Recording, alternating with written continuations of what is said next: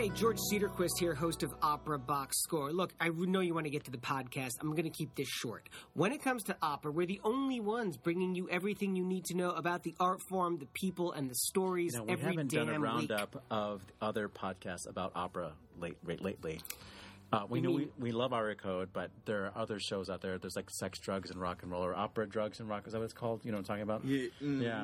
Yeah. But there are other people out there. So we don't know if other people are bringing people the stories they need to know every week. These are other really great opera podcasts for me to poop on. Hey, check it out. $5 buys an ad on social media. $10 covers our website for a month. $20 makes 100 lapel pins. So if you haven't seen our ads on social media, it's because we don't have $5, or maybe $5 isn't enough to cover our ads on social media, or maybe we need to learn how to build the audience for those things. Look, $20, that's enough to buy a face mask for our whole team so they don't catch coronavirus. We could share the mask, yeah. That is not gonna work. Yes, right. The mask is not even gonna work. We're all doomed. The Olympics are canceled. Thank you, Matt Cummings. Look, don't think you can give. Oh, yes, you can. Simply review us on Apple Podcasts, share our Facebook posts, or just retweet us. Okay, and tell people, hey, I like this podcast, and that guy Oliver here is single. Most of all, keep listening to America's Talk Radio show about opera. Enjoy the podcast. Live from Chicago, you're listening to Opera Box Score. Let's get ready to rumble! Wherever you are, however you're listening, welcome to America's Talk Radio show about opera, period. Live in the Lakeside studio on WNUR 89.3 FM and HD1 Evanston, Chicago. I'm your host, George Cedarquist, doing kind of a solo show tonight, actually. I am the only one here in the Lakeside studio. And can I tell you just how marvelous it is to finally be rid of all my colleagues? I mean, look, I love them, but the real dream of the sports talk radio host, which is what our show is modeled on, the real dream is to kind of be all by yourself in the studio. All right, tonight, OBS crew taking social distancing a little too literally. Just me here, but guess what? They're all going to call in with their own personal stories as to how the coronavirus is affecting them as artists in opera. We're going to take a deep dive into many different topics that are all synthesizing around what we know and love so much. Opera, of course. No sports to talk of because there are no sports. We should be filling out brackets for March Madness right now. We should be dreaming about spring training right now. We don't have to think about the Bears. Thank God. The Bears are doing trades. We don't need to worry about the Bears right now. But, you know, when everything was going down last week, I'm going to be honest with you. When everything was going down last week, I was like, okay, universities are moving to online classes. Okay, I think something's happening. Then the NBA went on hiatus. And then the NHL went on pause. And then March Madness was going to do its games without fans. And then they weren't doing them. And I was like, yeah, okay. I get it. I get it. This is real. So glad you're hanging out with us tonight on Opera Box Score. The show is going on. You can always give us a call, of course. Number in the studio, 847-866-WNUR. Give us your hot take on opera stories. Give us your hot take on what you're feeling right now. Not in terms of your health. What you're feeling about how opera is intersecting with this pandemic. And we're going to do something a little different tonight. We're actually going to start our show with 2-minute drill. This just in, the 2-minute drill. All right, listen up. Here's everything you need to know about what happened in opera over the past week. Very late to the game, the Royal Opera House and English National Opera announced earlier today that they're closing until further notice. That's all we know so far about that. Lyric Opera of Chicago has announced that the state of Illinois and the city of Chicago have encouraged community events of 250 people or more should be canceled until May 1st. Quote, this accompanies the time period of our long-planned and highly anticipated ring cycle. We have no option but to cancel all 3 cycles. We are heartbroken. Having canceled all performances through March 31st, Metropolitan Opera is tapping its strategic opera reserves to keep the nation's opera levels high. That's a quote from Slate.com. Met's going to be streaming its HD performances for free, one per day, for the duration of the closure.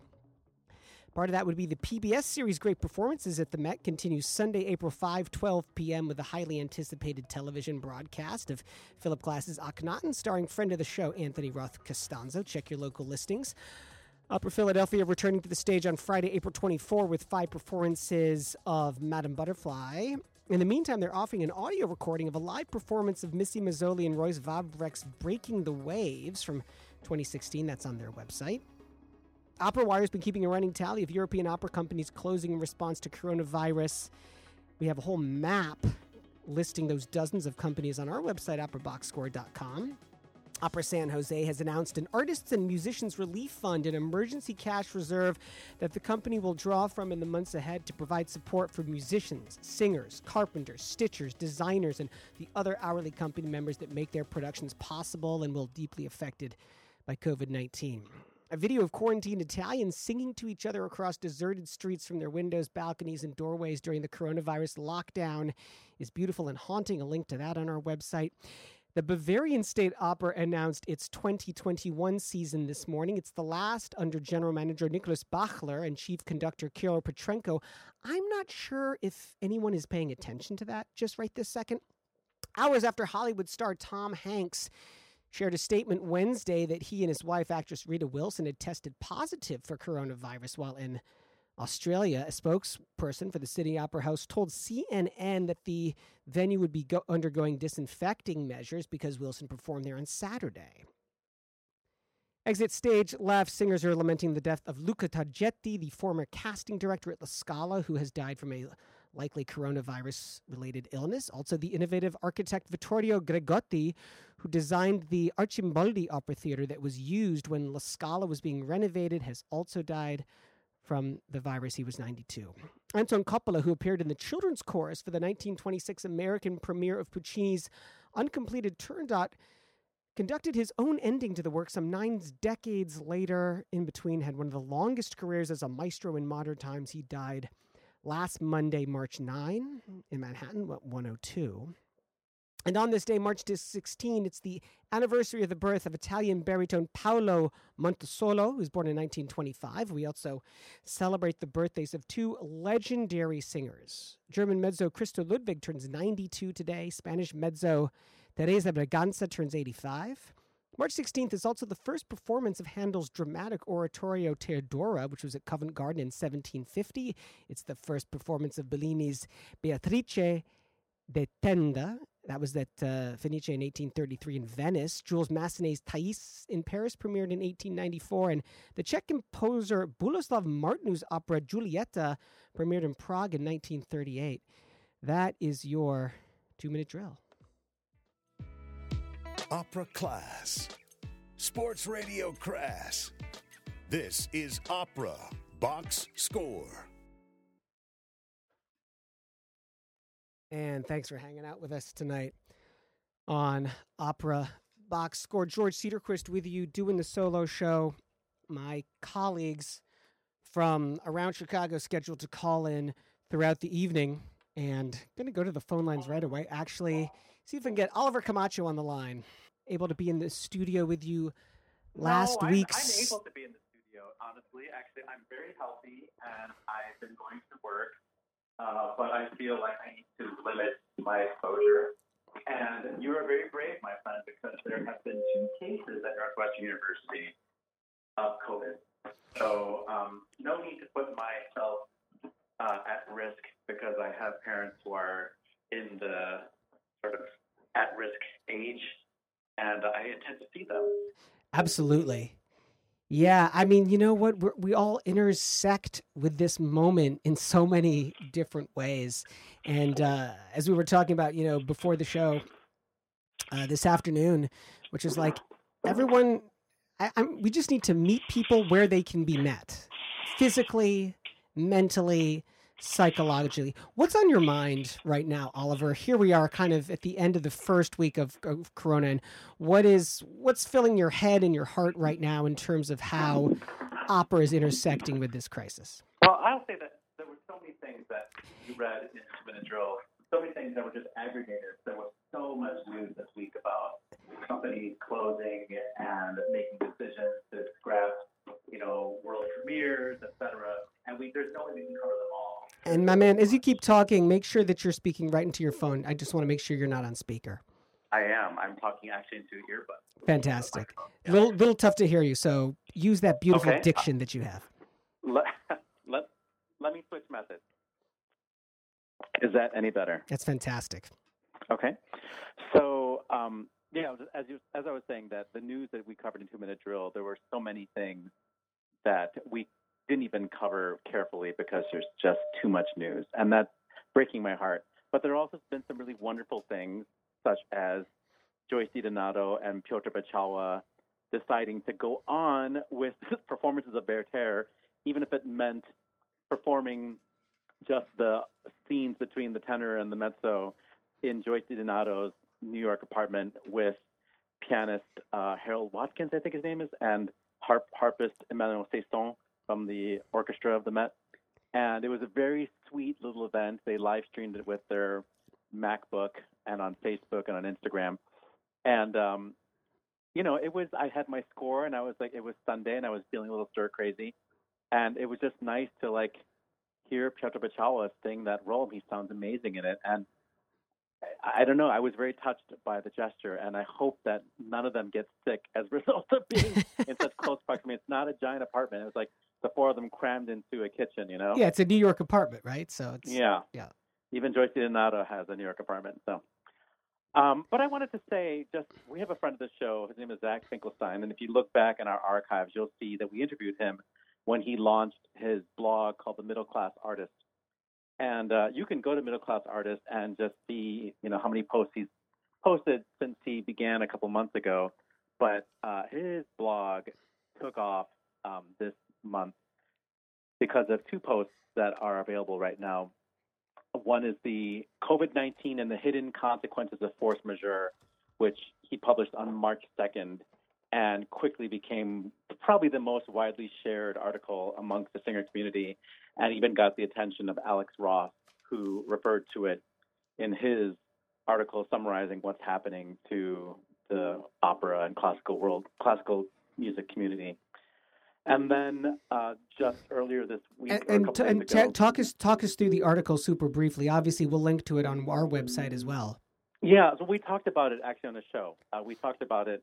We discussed this article just a few weeks ago on Opera Box Score. So maybe you didn't listen to that episode, but Zach Finkelstein basically is saying that a lot of artists have these contracts with their presenters that have a clause called the force majeure clause or the act of God clause, which alleviates the presenter from having to pay their artists if there is an act of God.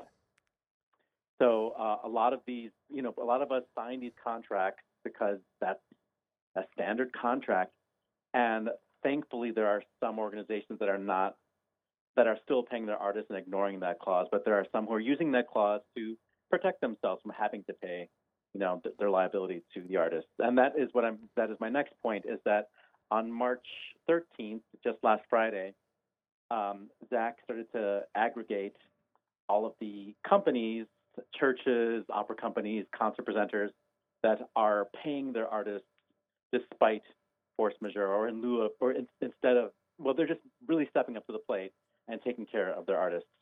And it was a small list to begin with, but it's growing and growing. And I think that the artist community is keeping tabs. I mean, I'm so glad that Zach is doing this really detailed, granular work about learning who these companies are and making sure that we document them, because those are the companies that we're going to want to work for when things get better again.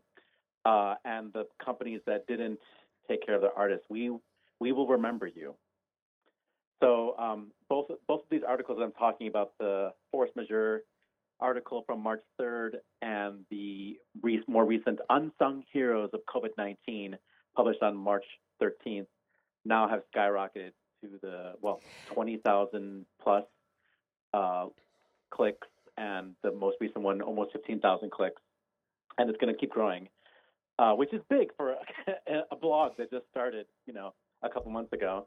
And like I said, he's been getting the attention of other media who don't have the time to do the work that he's doing. And I believe he spoke to the Washington Post today for an interview with. They're also trying to see how, the COVID-19 is affecting all sorts of workers and documenting that. So Zach is quickly becoming, our ambassador and speaking on behalf of this community. And like I said, doing really hard work. And poor guy, he himself has lost thousands and thousands of dollars of work. And I should just say this for people who don't really understand the singer economy. We earn maybe, if we're lucky and we're a soloist, we earn maybe $1,000 per gig.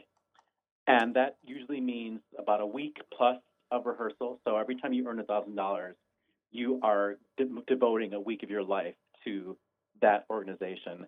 And sometimes it means that you have to travel there and, figure out your housing. So that eats into it, obviously. But April and March are huge months for us because of its proximity to Easter. And a lot of organizations do, Bach St. Matthew Passion or St. John Passion. And there's all sorts of church gigs, most of which, all of them have been canceled at this point.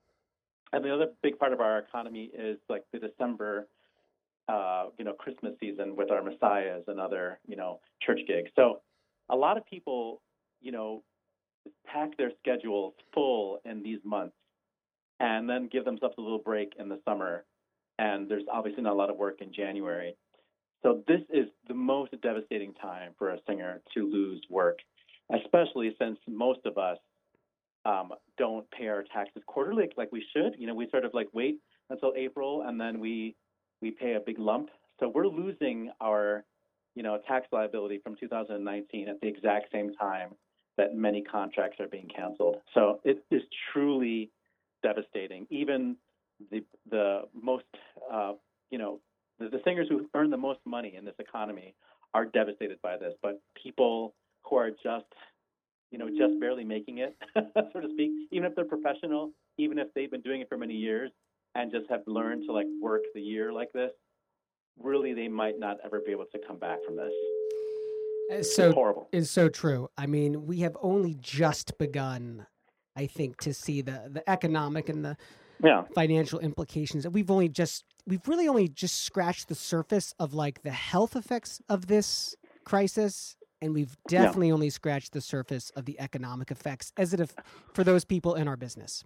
Let me just say something that's pretty obvious to us in the community, but maybe not obvious for people who are fans of opera. I only got into administration, marketing, publicity in the most past 5 years or so. But before, I was working in restaurants. And restaurants and teaching are the most common jobs that people have outside of their own singing. So those are three areas right now that are completely impacted by this crisis. So for somebody like me who has very few other skills besides waiting tables and teaching, it's pretty rough. I don't know really what I'm going to do. I might start an OnlyFans page. I'm not sure. I can't imagine what that would look like. Anyway, take care of yourself, George. Be safe over there. Don't get too close to the mic. We are filled and stocked with hand sanitizer and mic covers. I brought a pair of latex gloves when I touched the board. So I feel like I'm doing my thing. Well, I just want to let our audience know that we are thinking about you. We want to be a source of some kind of escape for you. So we are thinking about ways that we can put out content and keep our spirits up because we're bored. I've mopped my floor so many times at this point. So, all right, Oliver, appreciate the insights and the call so much, and looking forward to being in the same room with you, but not super close, but creating this show with you again. Well, I won't see you for at least 14 days because you went to Northwestern. So. That's very true. Very true. All right, my friend, be well. Talk to you later. One of the originals and one of the best, Oliver Camacho. I really don't know what I would do without him. Part of the show tonight is not going to be navel gazing and back patting, but it's I'll tell you after the break. I'll tell you right after the break why I decided to come up here tonight in the midst of this pandemic. It's Opera Box Score, WNUR 89.3 FM. Please stick around. Chalk Talk on Opera Box Score. That's what you're listening to tonight. Opera Box Score on WNUR 89.3 FM. George Cedarquist, executive producer, band leader, hand washer of this whole Opera Box Score thing, doing the solo show tonight, kind of the only man in the Lakeside studio, which is spotlessly clean, by the way. I don't think I've ever seen the Lakeside studio quite so shiny as it is tonight. My colleague, Oliver Camacho, calling in, and now calling on line one, Weston Williams. Hello, George. How are you feeling there in the studio by yourself? Dude, I have so much space right now. I can't even tell you. And buddy, just want to, before we get you going and get your voice heard, want to make sure that you're speaking on your handset, no headphones, no speaker, anything like that. All right, I'll give that a go. Let's see if that'll help us out a little bit. Just go straight into that handset, buddy. How is that? How's that going? That's way better. All right, excellent. Good to know. Hello. Hi, So George. it's good. Good, doing well here. In the teaser before the break, I was going to tell our crowd why I decided to come up here and do the show tonight. Why bother?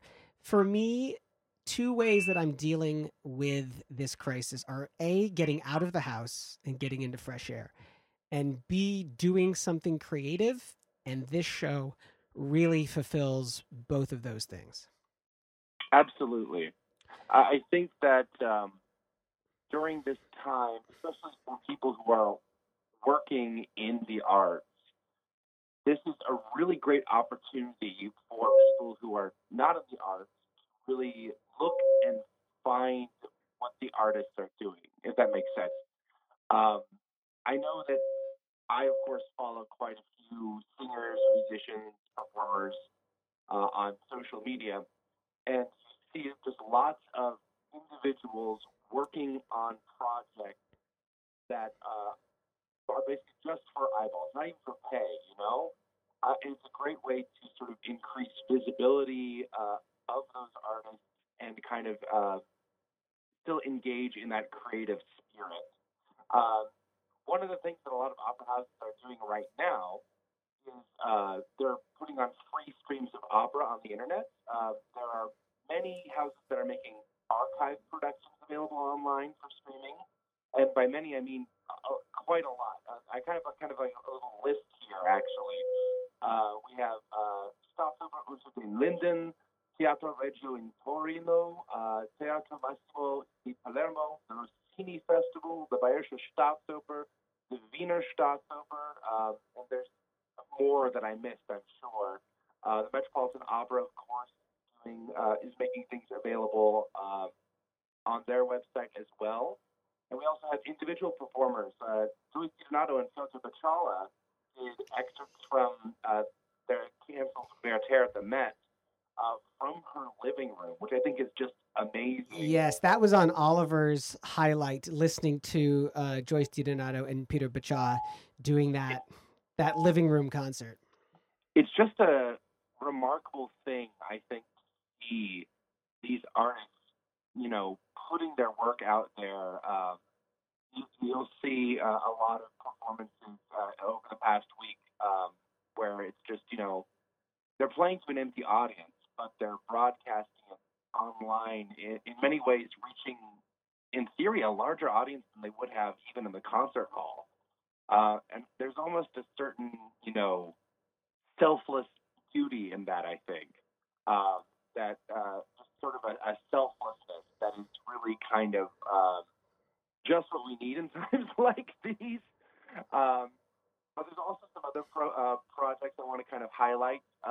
There's Oliver pointed me towards Adam Marks, who is posting a one-page recording composition thing, basically what you do if you're a composer, you write a single page of something for him to play, and he will record it for you and post it on YouTube and Facebook. You can find that on the Facebook page, One Page Pieces.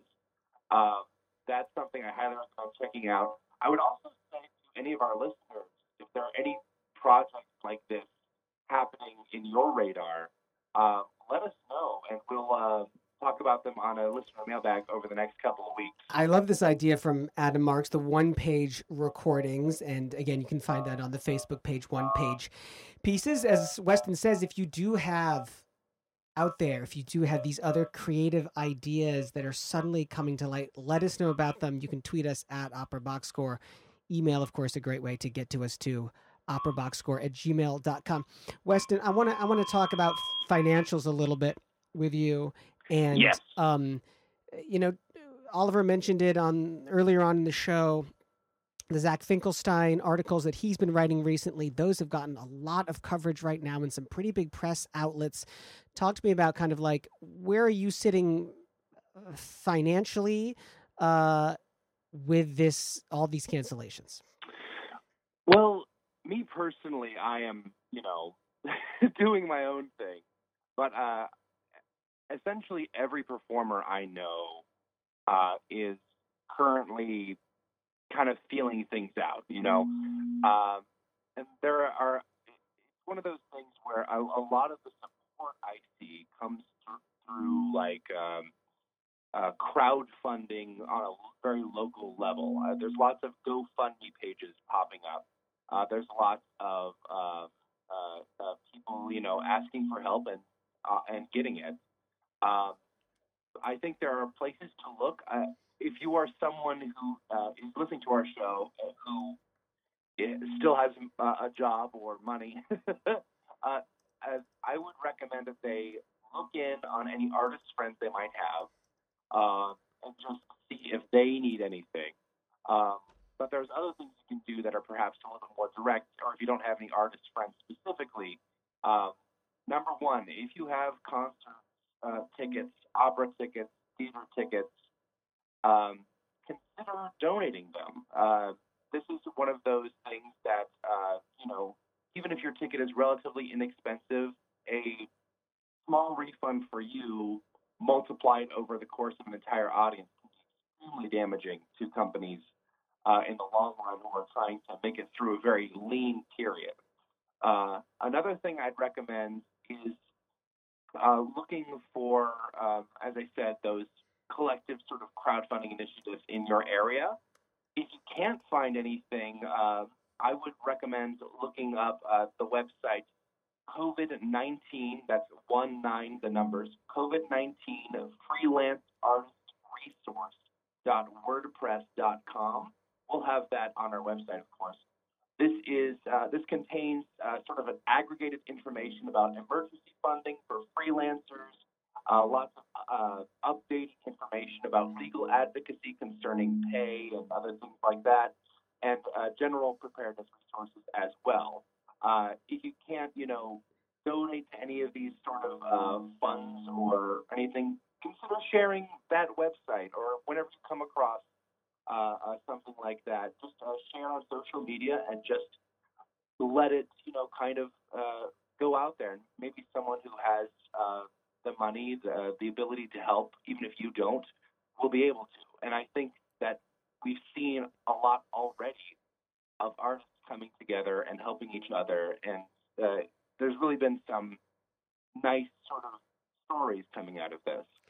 I would also say I do want to sort of push this discussion a little bit into the future, because obviously with this whole situation comes economic worries in the sort of financial sector, do you know what I mean? Where you have a lot of wealthy donors, big ticket donors, who are going to be skittish to step in after this because of market volatility, loss of liquid assets, and so forth. And I think this has been kind of a wake-up call for a lot of opera companies and theater companies about trying to find alternate ways of funding the arts, because so many opera companies are so dependent on individual wealthy donors, and I think this is going to be something that is thrown into sharp relief by this whole crisis, and something that I think merits some discussion going forward about how we can, as an art form, wean ourselves off of that into more sustainable economic practices that allow us to be a little bit more versatile in how we make our income as artists and performers. I think there's another knock-on effect as well for those, those older audience members, which I'll get to, after I get you off the line. Weston, before I let you go, tell me, how heartbroken are you about the cancellation of the Ring Cycle here at Lyric Opera of Chicago? George, I am in mourning. I was just like sitting, I got the news, I was expecting it, I knew it was coming, and then I saw that Facebook post go up, and I was like, go to Demerong. Well, because for a while it looked like actually it wasn't going to be canceled. Like the dates might have just about worked out, and then at the last second it was not to be. Right, it was so close, and I'll be very interested to see what they do about that going forward, because I would imagine that Goethe Demerong obviously has never been shown in this production. So there's a lot of incentive for them to bring it back just from a cost-saving standpoint, because they already have all the stuff basically ready to go. So I would expect that we will get to see Goethe Demerong at least, perhaps next season or the next. But we might have missed out on the full cycle for quite a while. Yeah, it's true. It's true. Weston Williams calling in remotely. Buddy, so great to hear your voice. Glad you're able to be part of the show tonight. Oh, thank you so much, George. It's so great to call in. It's weird to be on this side of the microphone. I know. It's nice. It's a good experience for you, actually. I'm looking forward to doing this show again with you, maybe not in the same space. Maybe we'll put you in the interview room on the other side of that thick glass wall here in the Lakeside studio. But hang in, my friend, and be well. Thank you. You too, George. All right, ciao. Opera Box Score in WNUR 89.3 FM. George Cedarquist running solo here tonight in the Lakeside studio, joined by Oliver Camacho earlier, Weston Williams just there, and Matt Cummings scheduled to come on at 9:40 or so. I mentioned earlier the idea of the sort of typical opera patron being older, right? Being in their 60s and their 70s. Weston makes the point, are they going to be gun shy to give, knowing that the finances, not of opera, but the finances of just our country are wrecked post-COVID-19? My take is this, is that we're living in this irrevocable moment of change right now. Right? I think we can all agree that when this is said and done, if it is ever done, if we ever come to that moment, that the world is not going to be the same. And my question is like, how are we going to interact as human beings? Is touch going to be a thing of the past? Is standing in a crowded rock venue going to be a thing of the past? Is sitting in a crowded opera house going to be a thing of the past? How are we going to relate physically, spatially to other human beings? And how long is it going to be for us to recover from that? Especially if you are of a certain age, if you're in your 60s, 70s, 80s, where you intersect with both loving this art form and keeping it going, let's be honest, and are highly susceptible to these contagious viruses. Who's going to go, right? And is this something that needs to now inspire us to like continue to search for a younger audience? Do we need to redefine how we're going to experience the performing arts in general? These are the questions that I wrestle with. And look, human beings need touch. That's the bottom line, you know? I wonder about this. I wonder about that a lot. We're going to step aside for 1 second. When we get back, Matt Cummings calls in to America's Talk radio show about opera. It's on WNUR 89.3 FM and HD1, Evanston, Chicago.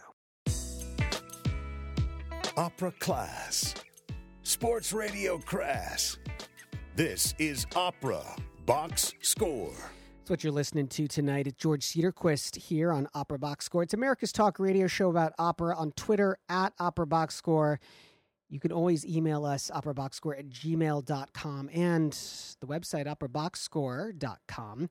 A lot of the links about what we are talking about tonight on that website. A couple surprises as well that I posted up there.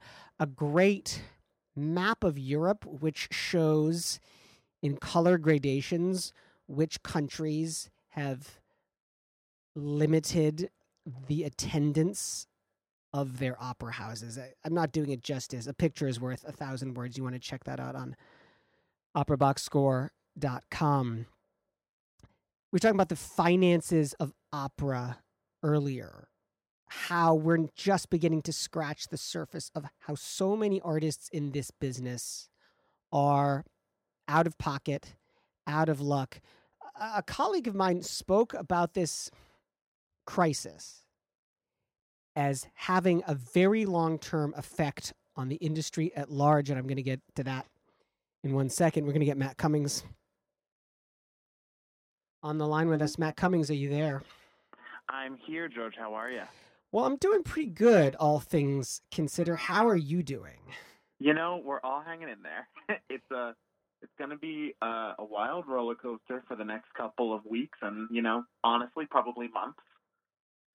Everyone is constantly having to change course in the face of a rapidly evolving obstacle using last week's data. So, when has that ever been a problem before? That was beautifully put. Let me ask you first, buddy, what is buoying your spirits and kind of keeping you positive at the moment? It's a combination of the fact that this pandemic has really underlined just how much people really do rely on each other. I've already had a number of quick phone conversations and text conversations and being able to use technology to keep in touch with friends and colleagues and people who are all going through a difficult time together, and just being reminded of that shared experience can really help, even though it doesn't do anything to solve the immediate problem of what we are going through in our day-to-day lives. It doesn't change any of the facts of the news. It doesn't it doesn't get people contracts back, but it does help underline what we're all doing this for. Yeah. Some good news before I jump on is that I do want to reach out and make sure I put out there to any of my artist colleagues who are working in Illinois that the Department of the Illinois Unemployment Insurance have changed the way that they are handling those applications due to COVID-19 and people's work situations. So if you're listening to this and you are in Illinois and you're out of work because of this pandemic, definitely go check out what resources the government has for you and see if you can put your own tax dollars to work in a crisis like this. I can't speak to other states, but there is light at the end of the tunnel. There may be, and some of that light can come from the fact that a handful of really spectacular arts organizations with histories of high quality performances that are usually streamed behind very, very strict and stringent paywalls are doing their part in this time to share in the humanity by making either some or all of their performances available without the subscription fees. And so what's on your watching list and your listening list for that? Just since I found out about these, I was going through some of the catalogs to see what I could find. The big ones for me would be the Berlin Philharmonic. Their digital concert hall is going to be the only concert hall for the foreseeable future. And some highlights from a vocal perspective that I happened upon are Mahler 3 concert with Alina Garancha as the mezzo soloist. The Peter Sellers directed St. John Passion that features a stellar cast, including Magdalena Kozina and Andrew Staples as two of the soloists. a handful of other recorded concert operas like Bluebeard's Castle. I think I saw a Tosca on there. And that was just from browsing for a couple minutes. There were so many concerts available there.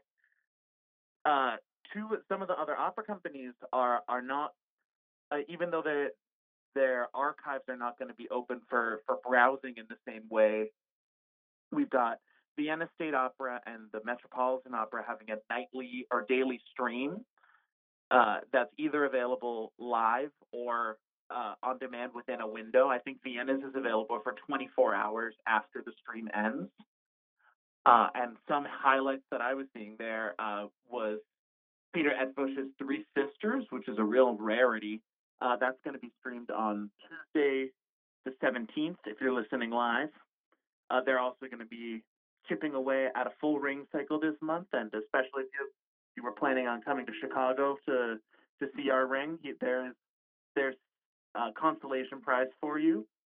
I know I'm going to be checking back next week to listen to the Cenerentola that up-and-coming conductor Speranza Scapucci is going to be conducting.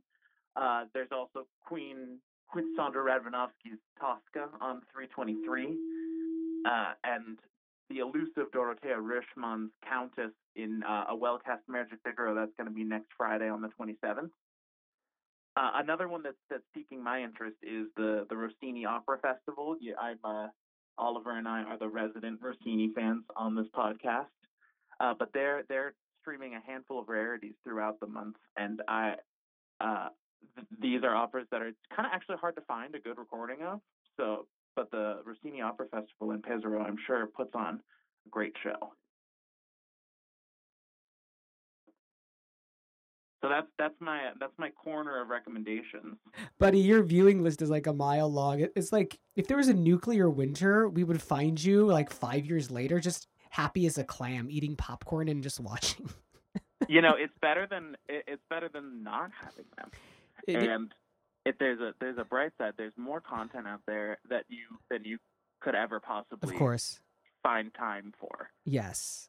And now we have more time than we usually know what to do with. So that's absolutely true. That's absolutely true.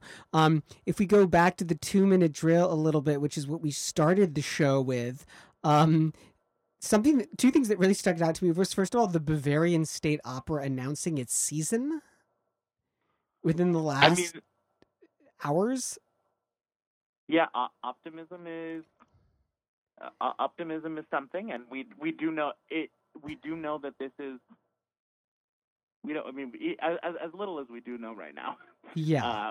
Planning for the future can't totally be put on hold, and that kind of flexibility to change in the moment is going to be really important for all organizations. I don't envy their PR team, who is having to roll this out live when everyone else is kind of going to scoop their headlines. Exactly. And then similarly, the other surprising thing was the Royal Opera House and English National Opera both announcing just earlier today that they are closing their venues until further notice. We don't know how long that's going to be. We don't know sort of what the plan is long term. I mean, how surprised were you that this announcement comes through just today? I'm not surprised, because it speaks to the real. That's one of the biggest difficulties about this pandemic, is that things are changing so fast that when you're looking at numbers that are even a couple days old, they don't give you a good picture of what is going on. And what can seem like an overreaction one day is absolutely evidently necessary even 12 or 24 hours later. Yeah. Just today, the shifting guidelines about what is advisable in terms of contact with other people, it really makes anything that we talked about on a previous episode about this just seem quaint by comparison. Yeah. And I'm of two minds about the time frames that people are putting out here. On the one hand, to close things week by week, it looks optimistic. It makes it seem maybe not quite so bad, but the question is really going to be like, is this turning the temperature up on the frog degree by degree? Yeah. Or and would we be better to rip the Band-Aid off all at once and just admit that we don't know when this is coming back online? Well, and I think go ahead. I think there's been a variety of approaches to that, of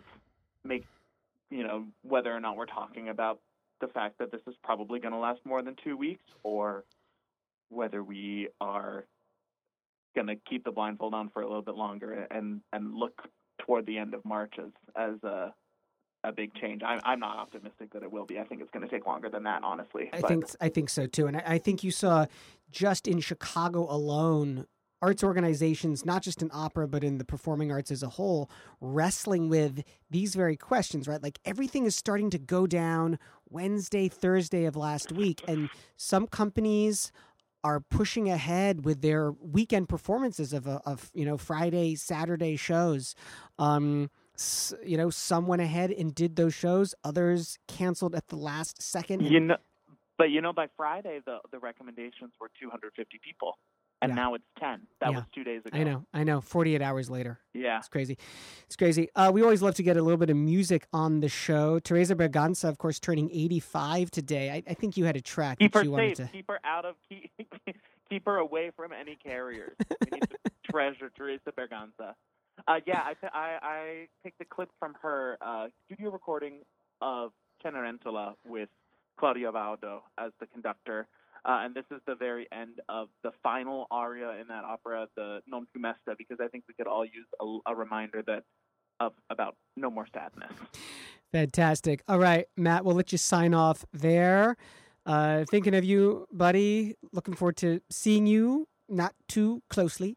Yeah. And we'll play this track out. Thank you, sir. Be well. Have a good one. Text your friends, everybody. Keep in touch. It's good advice from Matt Cummings. A little bit of music to get us into the final segment of the show.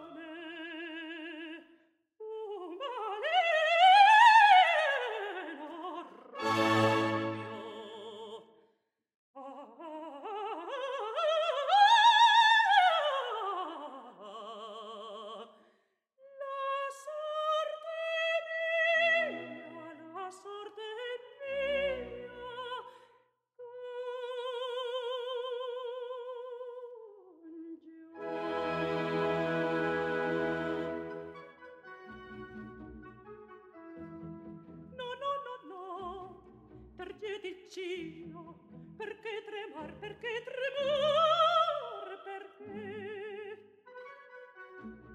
a questo sen